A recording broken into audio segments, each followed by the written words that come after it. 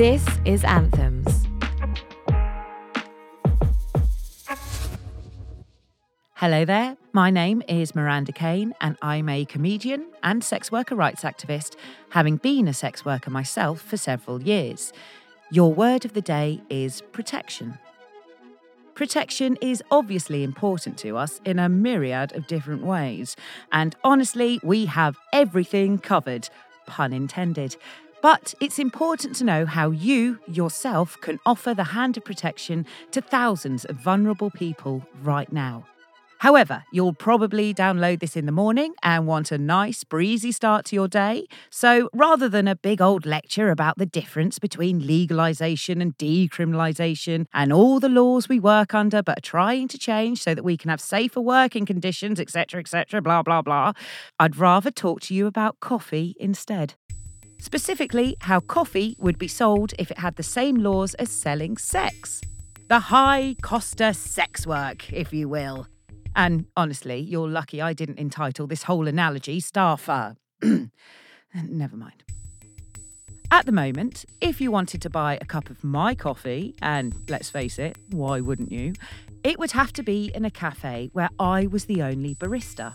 And I like working with other women, especially other women who have worked in the coffee industry. Look, in case I've not made this clear, coffee equals sex. Barista means sex worker. It's just that, well, there might be kids in the car. So, let's remember that code whilst I tell you about what happened when me and a few other baristas decided to hold, coffee mornings. We'd hire an apartment in a very posh block of flats, the same ones where they found a spy in a bag and said it was because he had too many, well, let's say espressos. Anyway, this particular party was in December because who doesn't love spending their Christmas bonus on extra special roast? Now, as baristas, we like to be subtle. We're not interested in having red lights or neon signs advertising our hot, full-bodied beans. So, when a customer calls repeatedly to make sure our little gathering doesn't stand out from the rest of the neighbourhood, what we're not expecting is for him to then turn up fully dressed as Santa Claus and insist 5 plus-size baristas sit on his knees all afternoon. I thought he was just doing it for a laugh, but nope. Genuine fetish. Looked forward to it every year, apparently. Brings a whole new meaning to the term ho, ho, ho. But back to my own little cafe nympho. Some people think that it should be made illegal for anyone to buy coffee. So I wouldn't be able to have my cosy cafe because my customers might get arrested. I'd be pushed further underground and have to sell coffee I really don't want to sell. I might get desperate enough that I have to sell coffee without using any filters. So, what I and other baristas would like is for coffee to be decriminalised. This means that I could work with someone else so we all felt safe. It would also mean that you, dear listener, knew anyone who was working in my cafe was old enough to do so and that they were there of their own free will. The most important thing of all is that if we felt in danger, we could go to the police without worrying about being prosecuted ourselves whilst an abuser went free. Right now, under legalisation, we just don't have that kind of basic security. And even McDonald's gets security guards. Working on your own can also just be frustrating and lonely. There's no one else there for a bit of solidarity. For instance, we can't stand around the water cooler nattering about the client who got far too excited before the appointment even began and shot his latte in the shower.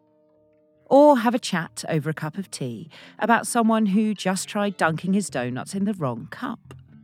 Like any workplace, I too just want to have a moan about customers who make extravagant demands, like insisting I break the laws of time, physics and the London Underground system to appear at his hotel room in no more than 5 minutes' time, fully kitted out in latex, looking like a beach ball in a Wellington boot. Sorry, kids, there were no euphemisms for that one. when it comes to selling sex, we have to put morality aside and focus on safety. The decriminalisation model, as used in New Zealand since 2003, keeps sex workers safe whilst not endorsing or morally sanctioning prostitution. That means more time and resources can be used to tackle anyone using coercion, and more victims of abuse will be able to seek help and refuge without fear of prosecution themselves. No matter what you feel about selling sex, no one should have to do it out of coercion or in order to pay their rent or feed their children. But that's where we need a better welfare system. Decriminalisation isn't about morality, body politics, or sexual liberation. It's about keeping people safe and healthy and alive. So maybe, instead of buying another coffee, maybe donate the cost to the English Collective of Prostitutes and show that you advocate for safety for everyone. Don't get me wrong, I still love a coffee, especially in the morning. I could have coffee all day long. I love a long, slow, percolated coffee at home. But some people can be really snobby and think I should be ashamed because I have had a lot of instants, especially in my 20s.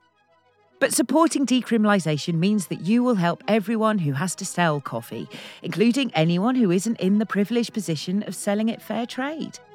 We talk a lot about empowerment, and having sex work decriminalised would mean that everyone has full protection of the law. Everyone would feel empowered to report abuse rather than hide it. Sex worker rights use the symbol of the red umbrella, an image that embodies protection. We invite everyone to stand together underneath it and work towards a day when we know that everyone will be able to work in safety, knowing that they too are protected by law. Protection. Definition. A legal or other formal measure intended to preserve civil liberties and rights.